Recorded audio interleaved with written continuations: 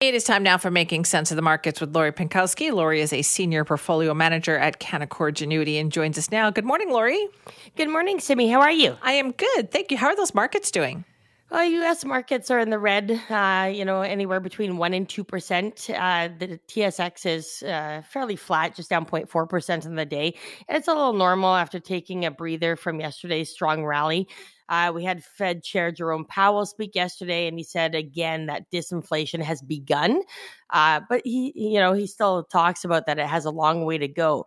But that excited markets. It was a bit volatile yesterday, kind of flowing from red to green, but ending up quite strong. So that's really important because this comes after a number of economic data was released in the U.S. last week, including the really, really strong jobs report that was much stronger than expected. And we saw that the unemployment rate in the U.S. dropped to 3.4%. So that's the lowest since May 1969. And again, why that's important is, they actually want to see unemployment kind of rise as, inflation come down so that they can pause in increasing interest rates. But of course, in Canada, they've already paused. So that's better news here. Okay. And what is this, like the meeting minutes for the Bank of Canada coming out this morning?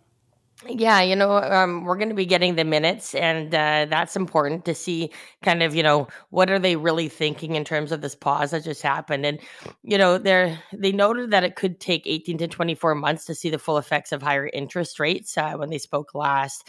And policymakers want to avoid over tightening. And inflation here in Canada is running at 6.3%. But recent developments have reinforced confidence that it's coming down and that headline inflation could fall to 3% by mid-year, which is pretty surprising given that we're over 6% now.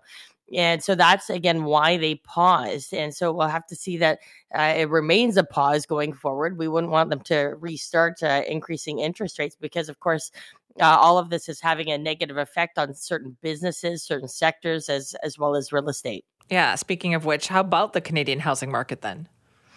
Yeah, there's a new survey that shows homeowners across Canada continue to really wrestle with higher interest rates. I mean, you talk to friends, family, people who have mortgages or lines of credits. I mean, it's definitely real. 35%, of homeowners believe that they could be forced to sell their homes by the end of the year if rates remain at their current level. Like, that's a bit scary when you think about it. The ability of homeowners to sustain today's rates depends on the type of financing method they've chosen. And many people went to variable, just thinking that rates are going to stay low for a really long time. And of course, as we know, things go in cycles. And this, rate increasing cycle has been very strong and very swift and really hasn't allowed people to digest it. And so mortgage payments have gone way up. And also, it could take 6 to 9 months for the effects of interest rate hikes to really work their way into the economy. So, when is the Bank of Canada going to reduce rates? That's the other question, that people have. And, people are hoping later on this year, but it might even be in 2024. A survey also found that 70% of mortgage holders in BC are on a fixed rate. So that is somewhat good news. But those fixed rate mortgages, half of them are going to expire within the next 3 years. So again, people could be put in a position of having to renew their mortgage at a much higher rate. But again, I would say within the next, 1, 2, 3 years, we're going to be in a better place in terms of interest rates than we are today.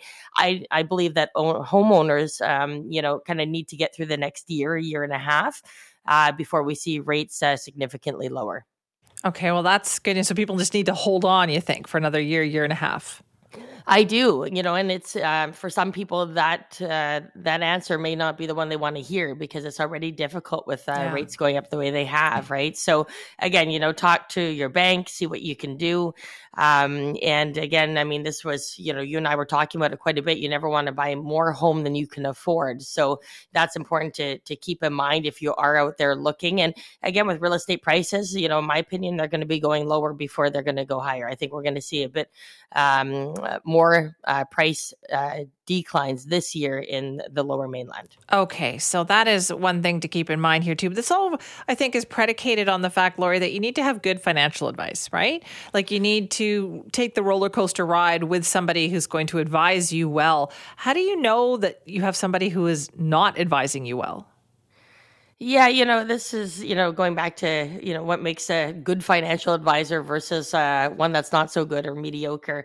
And, that role in your life, is quite important. And you should be able to lean on a financial advisor for much more than just, portfolio management or investments nowadays. I mean, going back 2 decades, it was a very different role, right? In the 90s, even, people were calling their stockbroker to buy and sell stocks. That's a long way away now. And now people need the holistic approach. They need financial planning.